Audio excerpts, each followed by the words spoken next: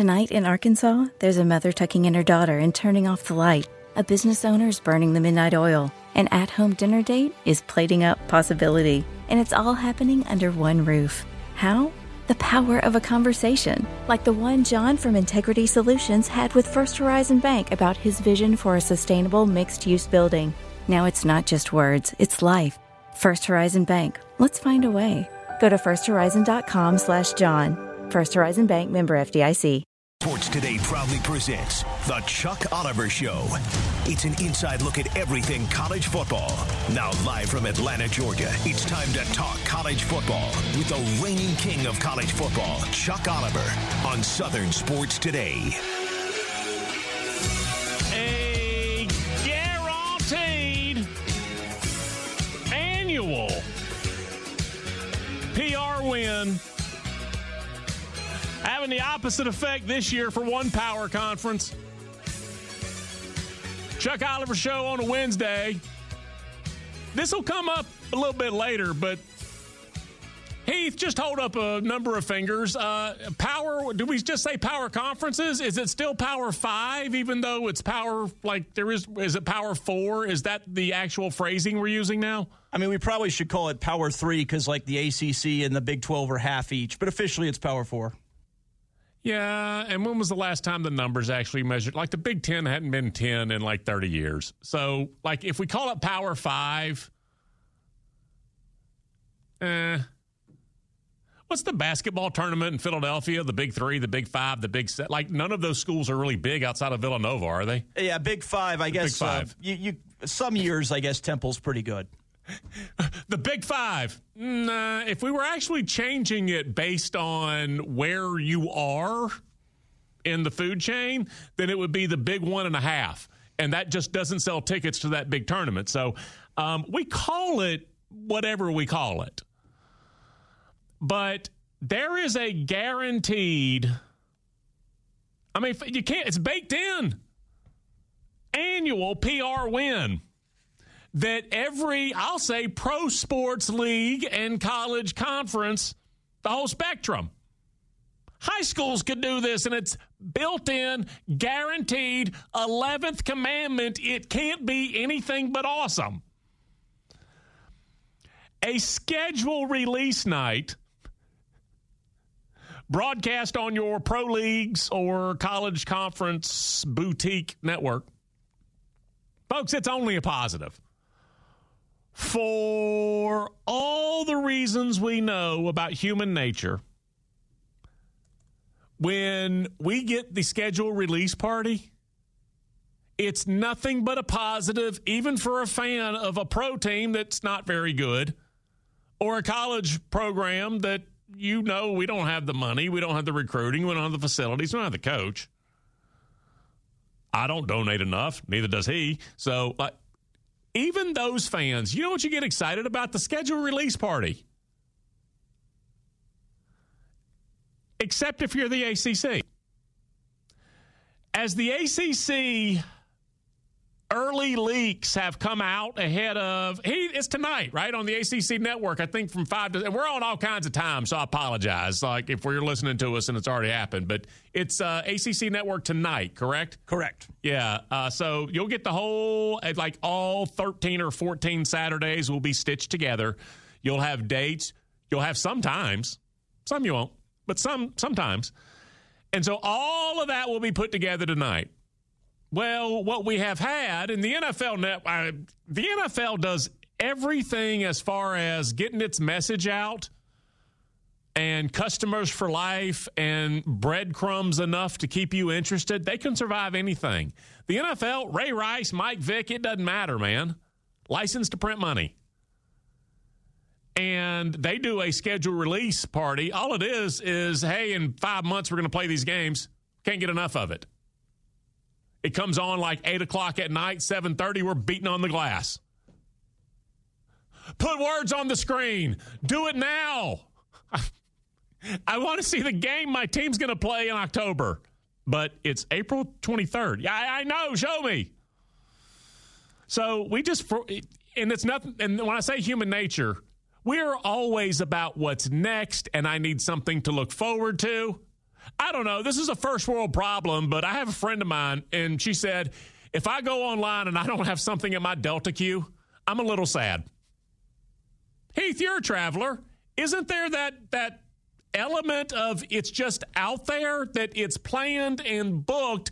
It's 7 months from now, but that helps me get through the drudgery day to day because I've got something out there, the carrot at the end of a long stick, but it's still there, right? Yeah, absolutely. I got 2 trips already planned for February weekends and got a trip to the PGA Championship planned for May. By the way, I'm taking a day off that day. Oh, fantastic. Good for you and your wife, I assume. So we need something kind of out there, and that's why recruiting. We get more excited about a 17-year-old that we've never been within 5 states of than we are for players who are already running around on the field bleeding and sweating for the team that we support. There is something about human nature because the future hasn't let us down. The future can still be what we want it to be versus 5 and 7. And so the schedule release, I mean, for everybody in the conference, the schedule release, it's kind of groovy, except for the ACC. What I am talking about is we have now had leaks about all of week 1 has been released ahead of the full schedule, and then scattered games throughout the rest of the year, most of them the non-Saturday contests. As these leaks have come out, we're actually seeing the conference shine a very bright light on some borderline desperate measures to stay relevant, or at the least relevant to have buoyancy. There are Thursday night games. There are Friday night games. There is Stanford at Syracuse on a Friday night. Heath, have you dive down through the week 1 release? Stanford at Syracuse on a Friday, topped by, I don't know, at least Syracuse. Cal at Wake Forest? What are you flying to Greensboro and driving? Like, what? That's impossible. It's the first matches of these historic ACC rivalries to be, Chuck. They're trying to showcase them. Why aren't you getting into the spirit of this? On a Friday night, Cal Golden Bears invade Winston-Salem. Folks, the conference itself, you know how we were, go back in time like 3-4 months ago. You know how we were all pointing and laughing at Stanford and Cal and SMU at the deals they were willing to take just to try to stay relevant or at least have buoyancy? The conference is just a larger version. I mean, like the conference in Charlotte, like the league office, Phillips and his entire staff. The conference as an entity, folks, it's only a larger version of those 3 programs that we were making a mockery of just a couple of months ago. A larger version of Cal, Stanford, and SMU making a tough, very public and declarative statement that our product doesn't measure up and we're making concessions. The exact same things those 3 programs did to join the ACC, the ACC's now doing and announcing its schedule because you know what we got to do? We got to kiss up to these broadcast partners because we got $40 extra. No TV money for 9 years? That's SMU's version. Playing on Friday nights? A lot on Friday nights. That's the ACC's version of what the SMU did. Brunch with Wake Forest. Oh, by the way, do we know that that's a real thing? Heath, did you know Brunch with Wake Forest? Like there were T-shirts, Brunch with Wake Forest. Do you know what that was this past season? I have no idea, although I'm sure it was extremely pleasant and enjoyable for all involved. Brunch with Wake Forest. If you go back to September 9th, Vanderbilt at Wake Forest, 11 a.m. kick. So that on the ACC network, they could have not 3 broadcast windows. I remember this now. I didn't realize it was branded as Brunch with Wake Forest. Heath, T-shirts. Wow. And there were concession specials.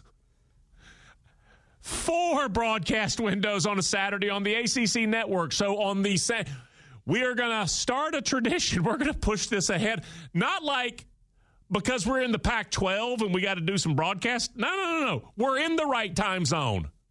And we're going to have brunch with Wake Forest. to create 4-game windows instead of just 3. The ACC network did this. Wake Forest kicked off at 11. At 2:15, does this all seem like a heck of a lot of effort for these 4 games I'm about to tell you? 11 a.m., Vanderbilt and Wake. 2:15, Charleston Southern and Clemson. 5:15, App State and North Carolina. 8:30, Southern Miss and FSU. Does that seem... I played a 16 teaser when I was at Harris. Hit all 6. I won like $93. That was a whole lot of work to bring back whatever the $93 or whatever it was, because you get a lot of points. It was a whole lot of work. I had to go 6-0. Harris could have gone 1-5. And I didn't have much of it. It was fun. That's what the ACC was willing to do last year. Now, here is the full scope of this. The ACC is making sound, in-the-moment choices regarding bringing in programs, scheduling outside the traditional windows, etc., but it's an end game. It ultimately makes it look like a barnstorming, more legit MAC. We all kind of have fun with Tuesday. What's Tuesday night, folks? In college football, it's MACtion. But don't we kind of have fun with them? Are we laughing with them or kind of a little bit at them? When the Sun Belt sort of, hey, we're going to rebrand. We're the Fun Belt. Were we laughing with them? A little bit. Were we laughing at them? Well, we all understand your place. Because you know what Greg Sankey has never done? Put together a working committee to come up with a humorous alternate name for the conference to make the SEC stand out. You do that when you don't have the actual product. The ACC, when you don't have the actual product, you know what you do? You play a lot of Fridays. You play a lot of Thursdays. You play a Monday night. You play on Sundays if you can. They're making the sound in the moment choices they need to stay afloat. Tough truth. George Kliavkoff and the ghost of Pac-12 past would love to be a publicly humbled take the crumbs conference right now. They'd love it. So while this is not fun in any way for the conference to have to admit their shortcomings comparatively, like this, and a schedule release party, and I'm looking at the schedule release party going, how did you turn a schedule release party into such a bright light on your limit? Oh, you had no choice. Stanford at Syracuse. This is not fun in any way. I got to say, for everybody in Charlotte, the whole staff, they are still in business. And will likely continue to be even after 2031, when actually, see, that's when the window really opens for FSU and such to get out of the conference. I think the ultimate disrespect would come like if FSU changes its name to an unpronounceable symbol to get out of the contract early, like something like that. Like that's the only thing, because this lawsuit that they have right now against the conference is not going to go anywhere. So there's going to be because 2000 is January of 24, folks. 31 is still a long way away. So there's something weird. There's another curveball approach coming from FSU. I can promise you 7 years is a long time to sit around and think up a way to attack the league office. So that's what it is. They're making these choices, but it's the choices that keep them afloat right now. All right, we're going to take a quick break. Jump into it on this Wednesday next.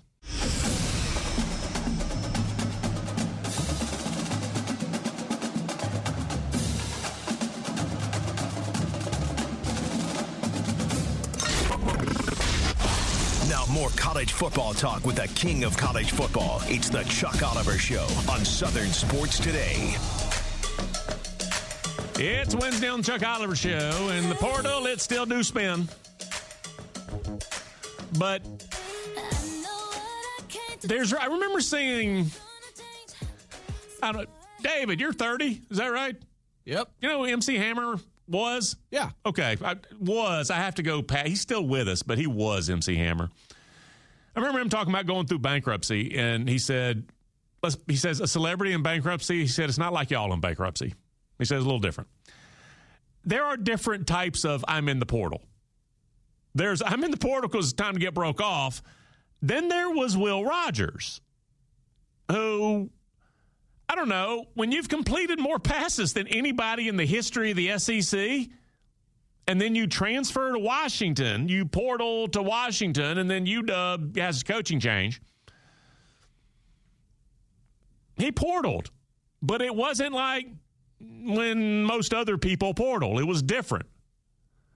We had it now. This was kind of different because I want to say, 2 weeks ago, after the announcement from Coach Saban, and then Caleb Downs gets in the portal. The thought was a lot of Alabama players are going to portal because it's just due diligence at this point. Get your option in place, and then if you, the new coach, when he's named, and you still dig Tuscaloosa, and I'm only 2 credits short of graduation, and blah, blah, blah, blah, blah. So I went into the portal, but it was just sort of an administrative category. I have to do this now.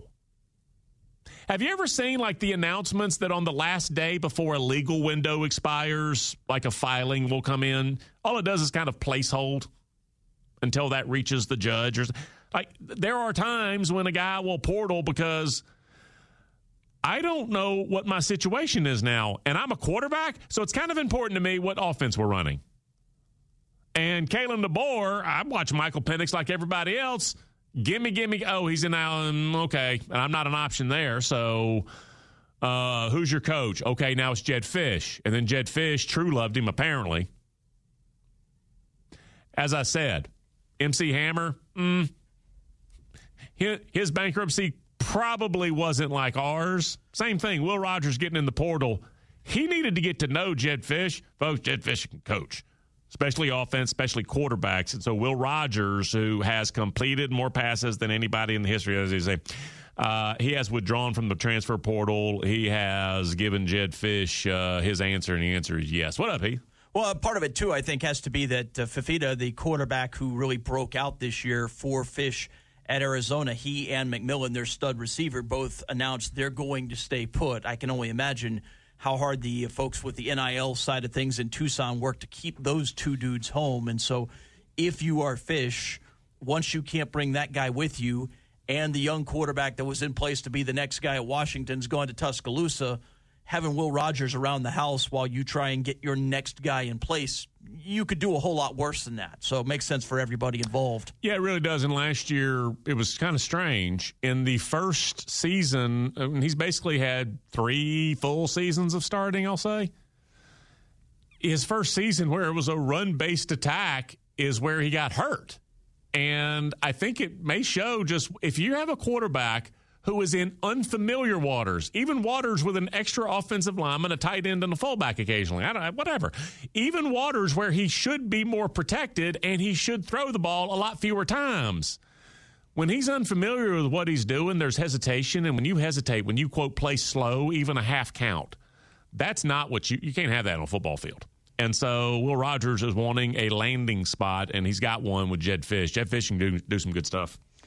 Yeah, there's no question. And I think, again, a lot of us are going to be curious to see as they adapt to life in the Big Ten, kind of what that looks like. And so if you are Fisch, having an experienced guy to help you navigate that is probably not a bad thing at all.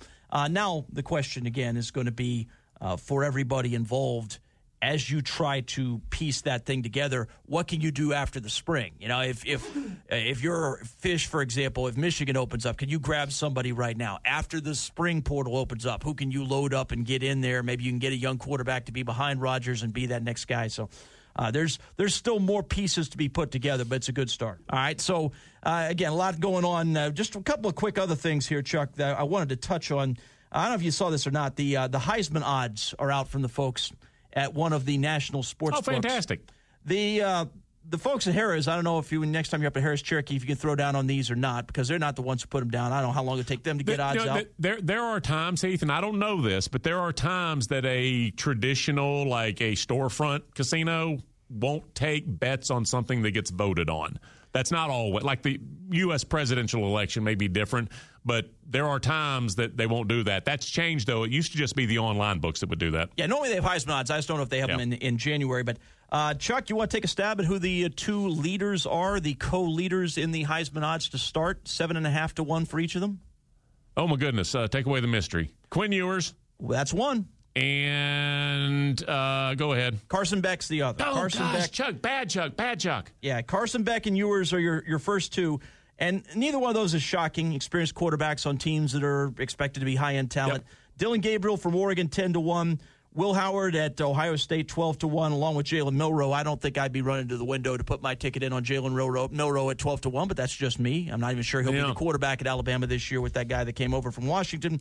But, Chuck, the one that got my attention was the next one.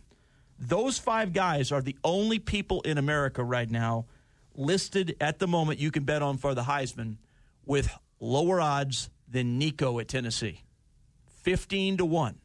He's played one game, looked mighty impressive in that game, but one game against Iowa, and he's already number 6 in the country in the Heisman odds to start the season.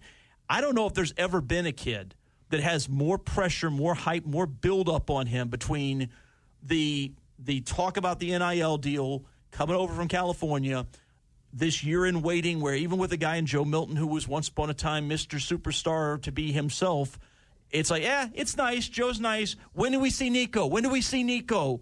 I mean, this kid is going to have to be borderline perfect to live up to the expectations on him. It's kind of wild. It is, and it's a combination of what you're talking about from the expectation standpoint, and then also it's a January. We have Robert Ferringo on sometimes. Book him from Doc Sports Service. And he talks about the January, February, like the March, the spring numbers. He says they're never going to be sharp because what they are is for the Penn State fan who's in Vegas with a Franklin, and it's March. He won't be back before the season, so he'll just take whatever. So you don't give sharp numbers early. That's part of it. But that ain't anybody else. Like, that could be any quarterback that you're not giving a good number to early. Specifically, that is, I'll say, speculative at best.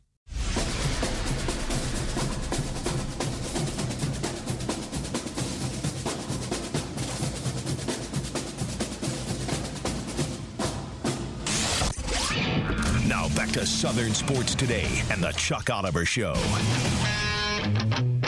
9 states and 60 sticks. We do it every day, 2 hours talking college football. Thank you all for that blessing.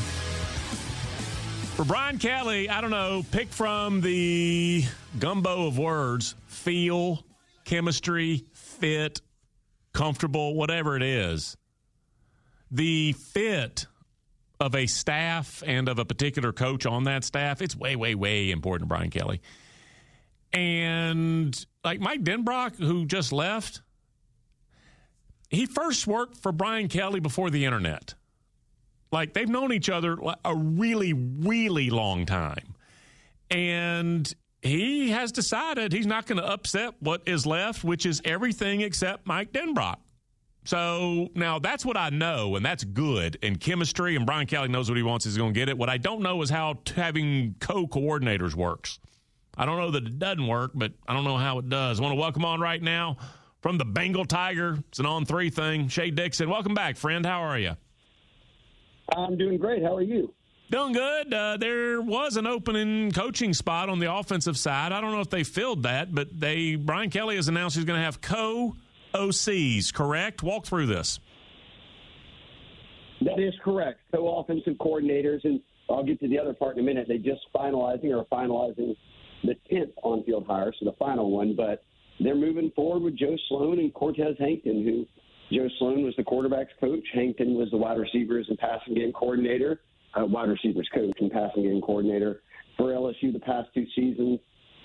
Kelly hired both those guys when he got here, and guys with Louisiana roots. Look, Joe Sloan's been coaching in Louisiana for over a decade now with all the time he spent at La Tech. And then Cortez Hankton obviously is a New Orleans guy, native, went to St. Aug. Left the state to play his college football, but now has been back here coaching for a couple of years. And we saw the production that Joe Sloan got out of Jaden Daniels from what he did at Arizona State to what he did in year 1 to year 2 at LSU. And then by that same token, look what Cortez Hankton did with Malik Neighbors and Brian Thomas, two Louisiana kids who Malik finishes with the wildest stat you'll hear, but he set LSU in 3 years, LSU's career catch record and receiving yard record. And for the old folks like us, that would be breaking a Josh Reed record and a Wendell Davis record. So some throwback names there, but he coached up the wide receivers really well. Sloan did things really well with the quarterbacks, and they had this combo for Wisconsin. And Brian Kelly said, hey, look, I'm going to monitor these guys, look at it, judge from within. And at no point when they had to hire 5 new defensive coaches, he fired all 5 of them to hire new ones, did we hear anything about other offensive coordinators? And even Tommy Rees came on the market. Never heard any buzz there. I think this was the plan all along, was to move forward with, hey, let's maintain some sort of continuity here. We've got 2 guys we like. We'll put them in these spots. Sloan will be in the booth calling the plays, Hankton on the sidelines running things there. And obviously they'll help put together a game plan with the analysts and the rest of the offensive staff and Brian Kelly during the week. So I know for some co-offensive coordinators or co-coordinators can be a scary thing. It doesn't work out sometimes. And at other times, look at Georgia. They've won a number of national championships with co-coordinators on defense. So I think LSU fans are happy because this one doesn't rock the boat. If you have the worst defense, one of them in the hundreds in college football, wipe the slate clean, no one's upset about that. But if you've got the number 1 offense in college football, and yes, you're losing the Heisman winner, but you've got a Garrett Nussmeier who's played under Sloan for 2 years and been coached by him, you're not changing playbooks or philosophies or anything, and the hope would be you can kind of just keep things rolling. Well, who's the 10th assistant?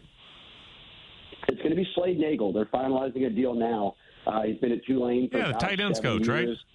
Yes, tight ends coach, and then he became the OC and called plays for them.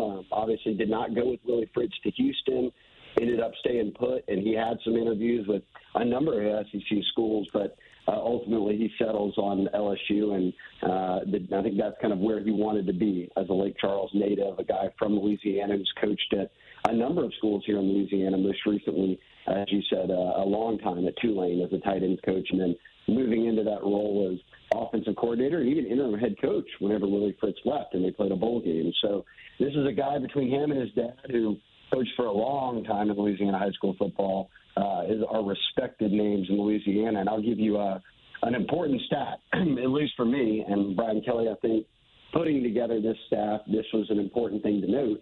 All 10, and I don't think this has ever happened in LSU program history, all 10 of the on-field assistants have coached in Louisiana in college, many also in high school, before this year. So when you want to talk about locking down Louisiana, one of the most talent-rich states out there, your 10 guys who are allowed to hit the road and recruit know this state like the back of their hand. All of them have experience. So I think that's a very big thing to look at. Talking LSU with Shea Dixon. He does it for On3, big giant source for college football info. That's what I use it for. All right, Shea. Joe Sloan. You said he's going to be in the booth calling the plays, and Cortez will be on the field making sure everything's on time down there. Tell me what you believe Joe Sloan's DNA on the offense is, his imprint, because with Denbrock and a Heisman winner, it looked really, really good. What do you believe at least will be the approach? It's up to the kids. They got to go execute, I know. But what do you think is his signature on this? I think he's, first and foremost, a quarterback developer. So he's going to be able to put a quarterback and understand the strengths and weaknesses to put them in spots to win. I don't think they deviate far from what the playbook looked like with Mike Denbrock running it, because at the same time, people have always viewed this as a Brian Kelly offense. And look, when you get a Jaden Daniels, he just goes and does what he does. And but back to a Garrett Nussmeier now, he's the guy who's going to use the tight ends. That's something that Brian Kelly has been very well known for over his time at Cincinnati and Notre Dame, and now he's got some really talented tight end group here at LSU.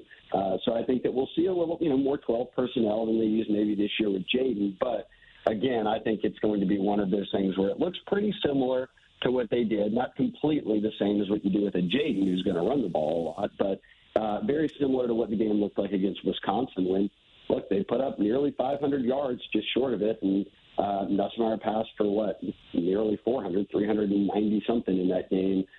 They'll air the ball out, they'll put it in the hands of the playmakers, and they'll run the football probably 40% of the time. So I think pretty balanced. I don't want to say it's going to look like a Georgia offense, which really leans on 12 personnel, but something similar to what we've seen out of LSU here recently. And for Brian Kelly, I think he's comfortable with it. Look, he'll be on the headset, so between him and Sloan in the booth and then what they put together during the week, and Hankton obviously can help manage the sidelines and get everybody together, I just think Kelly sees this as, hey, this is the fit for us right now moving forward. At one point, I remember Coach O, when it was right after he got the job, like he's looking at Alabama going, we got to keep that guy out. No more recruiting our 5 stars. And now it's several years later and Saban's gone. That changed. Like at some point, I don't know if it was Coach O, I don't know if it was a transition to Kelly, but LSU has kind of started to, like, you can't, build a fence, but they kind of built a fence around Louisiana, hadn't they? Yeah, and the one school, it sort of shifted. You're absolutely right. For a long time, it was Bama, and it was the Devonta Smiths of the world, right, that were, and even before that, Cam Robinson, guys like that were leading the state and playing at Alabama. Landon Collins, I could go back and across the past decade and give you guys who really Bama was the only school coming in and getting them if it weren't LSU. Recently, it's been Texas, and Steve Sarkisian's got some guys on staff that have Louisiana ties, and during that transition from Coach O at the end to Kelly, I don't think Arch Manning was ever going to LSU. No. But they got Arch Manning. They got Derek Williams, who was the number 1 or 2 safety in the country. I know people had him in different spots, but he's a Louisiana kid. And then they signed a couple of this past cycle. So that's been cool to watch. Now, LSU hired Davis, which was a very big piece to the Texas recruiting staff, especially on the defensive side with defensive linemen. And then I mentioned that all 10 on-field assistants have coached here before at different colleges around Louisiana. So they know the high schools. They have connections. I don't think it's very bold of me to say that they're probably going to start locking up Louisiana even more than they have in years past, and that's going to put teams like Alabama and Texas at bay a bit. All right, last question for you, and this is like a very far down the road view when the 24 season starts and we play out those 3.5 months. Where do you think the LSU program is right now with Brian Kelly? Because after 2 years, it's 2 10-win seasons, but you also play more games now. 10-4, 10-3, and again, that's with a Heisman winner. Where do you think, quote, 2 full years in, where do you think Brian Kelly has the program to his own expectations? I'd have to think he's got it on track. Any coach is going to look back and say, man, we could have won this game or that game, and you would have had 11 wins. But looking forward, I would say you put the floor of this team with an expanding SEC is they've got to get to 10 wins, because in the final 2 seasons with Coach O, they had 500 finishes. And that's just kind of how everything unraveled there at the end, which led to Scott Woodward parting ways and bringing in Brian Kelly. But at the same time, that final season when, they had fired Coach O midway through the season but allowed him to continue to coach, we want to call it a lame duck kind of situation, but that doesn't benefit really anybody in the program. And they went to that Texas Bowl with under 40 fewer than 40 scholarship players. You'll remember that. Jontre Kirkland, a receiver, played quarterback in that game, and Kansas State had their way with LSU. But that was the first losing season since 1999, Jerry DiNardo. And DiNardo left, and old Nick Saban showed up in town. And what are we at? 23 years later, Nick Saban's retired. So to see Kelly go back-to-back 10-win seasons, to follow up the first losing season since 99, makes me believe, okay, in year 3, the floor has to be 10 wins. And you're probably more privy to this and the feel of it than I am, but I would think a 10-2 season, depending on who you're losing to, if you're in the SEC, that's putting you firmly in an expanded playoff conversation, and that's the goal. I really will let you go. Just a confirmation or not. Did I see something? Is there a junior day thing going on this weekend? They got a recruiting event going on campus? Yeah, so everybody kind of around the SEC and the country is doing their junior days at some point. The first one in January, and LSU's going to do their first one this weekend. So they'll have a number of 5 stars. I will say, too, add to this, they have the number 1 recruiting class in the country right now for next cycle, and it's headlined at the top by a 5-star in Bryce Underwood, the number 1 overall quarterback. But don't forget, on offense, it's going to keep getting better because DeCorian Moore, the number 1 receiver in the country, is committed to LSU. And then Harlan Berry, the number 1 running back in the country, is committed to LSU. And just a quick glance ahead to the guys who are in that 26 class. I did a story on it today. 3 of the top 5, now that Juju Lewis is reclassified, the USC quarterback commit out of Georgia, has reclassified into 2025. 3 of the top 5 players in the 2026 class are here in Louisiana. 2 of them are in Baton Rouge. The others in New Orleans. That's silly. LSU could be set up here for a pretty impressive run while holding the number 1 class now and looking into a future where you've got a handful of the best players in America sitting in your backyard. And look, one of them goes to U High. They practice next door to LSU's football ops building. So they're set up well for these next couple classes. Jay Dixon on 3. He knows what it's about, man, when it's LSU. Thank you, friend. Appreciate your time. Anytime. Thank you. Jay Dixon. Good stuff there. So, yeah, but it's supposed to be juniors, but it's just basically it's the class that doesn't get signed in a week and a half. That's what it is, because there are kids from the next couple of classes that will be in.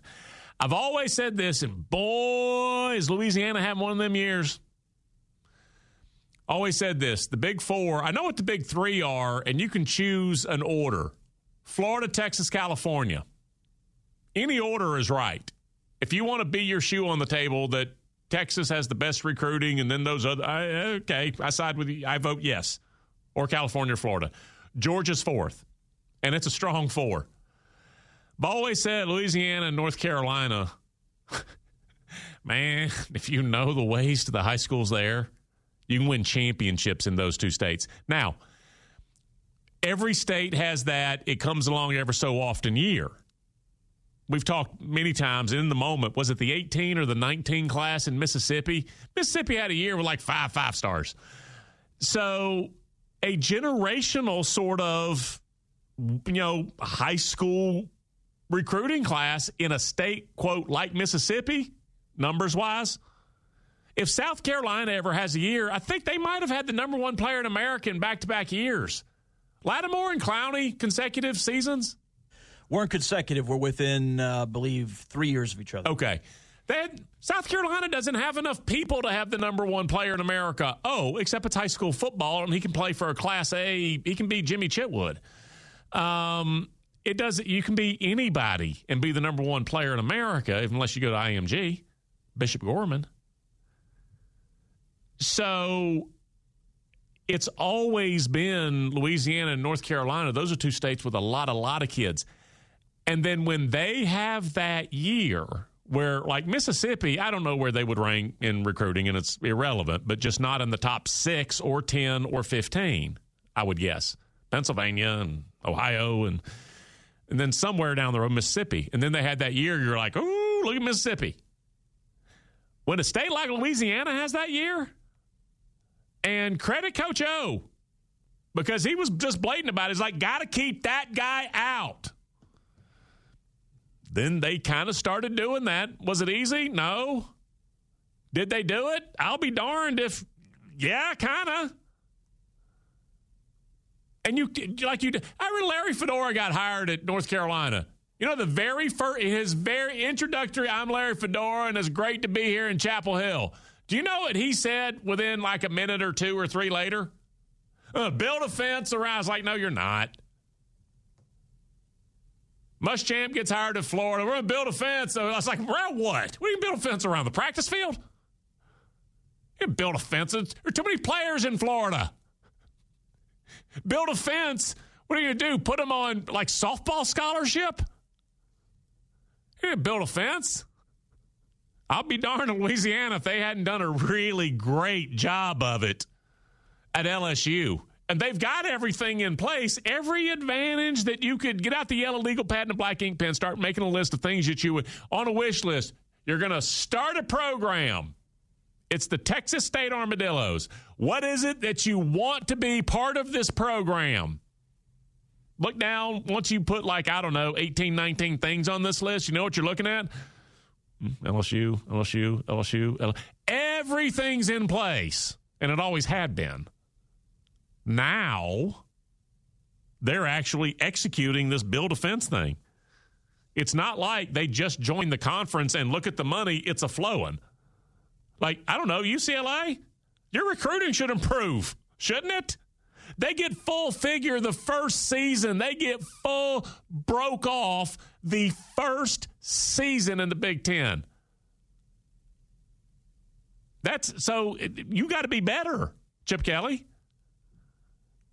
In this case, all right, we're going to take a quick break, and we will continue on this Wednesday next.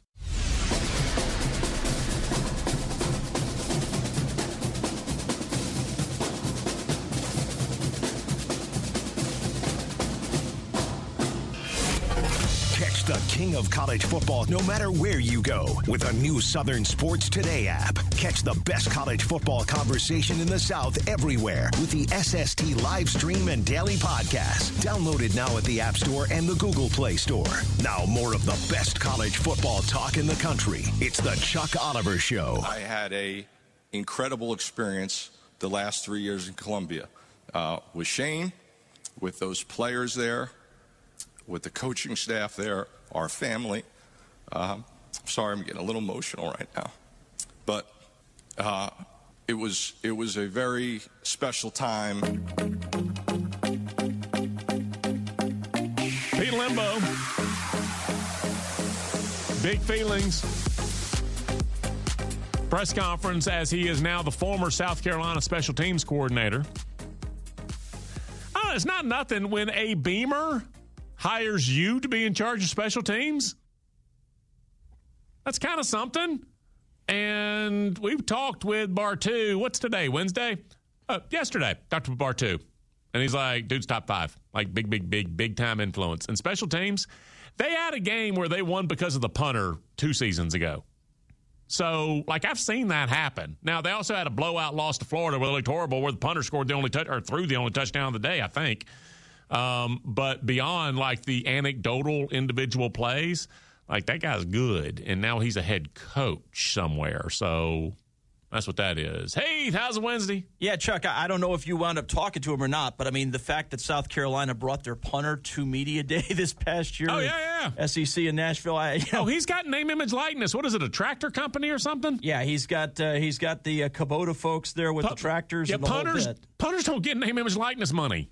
Not generally. So, yeah, that does drive home just how unique and how special Lembo was on special teams. That is somebody they're going to miss, and they're going to miss a whole bunch. I saw something I thought was interesting, Chuck. We talked, obviously, about the future of college football on this show and how much of it is going to be dictated by TV and whatnot. A dude named Tony Altimore, who is somebody out there who works in the business world, but he broke down between 2016 and 2023 which programs actually had the most TV viewership. And it came down to 18 teams. It said 18 teams comprised 50% of all college football viewership between 2016 and 2023. Obviously not going to ask you to guess all 18, Chuck, but we know who they are. I'm betting in your head now you're still doing it, even though you're not doing it on the air. For the record, these are the 18. These are the 18. If you're a fan of one of these teams, you're golden. It doesn't matter how bad your team gets. Half of it is about you. How screwed up it is.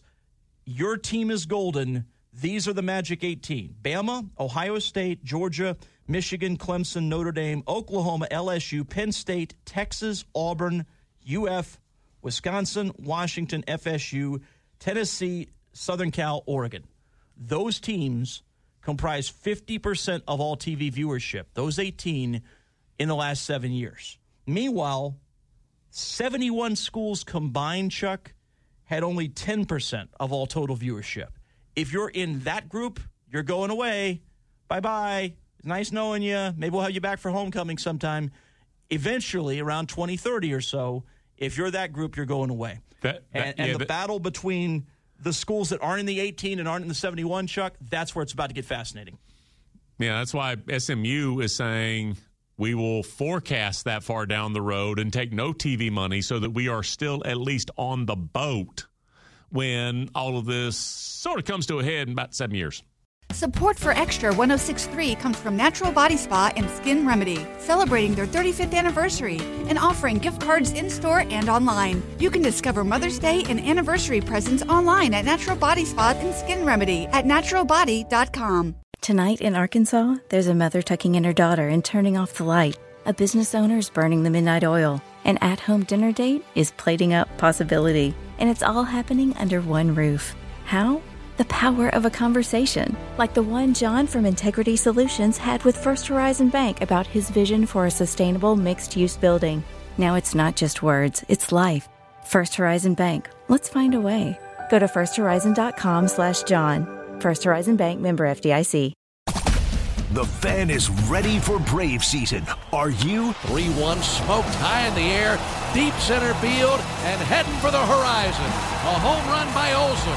We're streaming every game of the Braves 2024 season free on the 680 The Fan app. So make sure you download it now and don't miss a pitch of the Braves this season.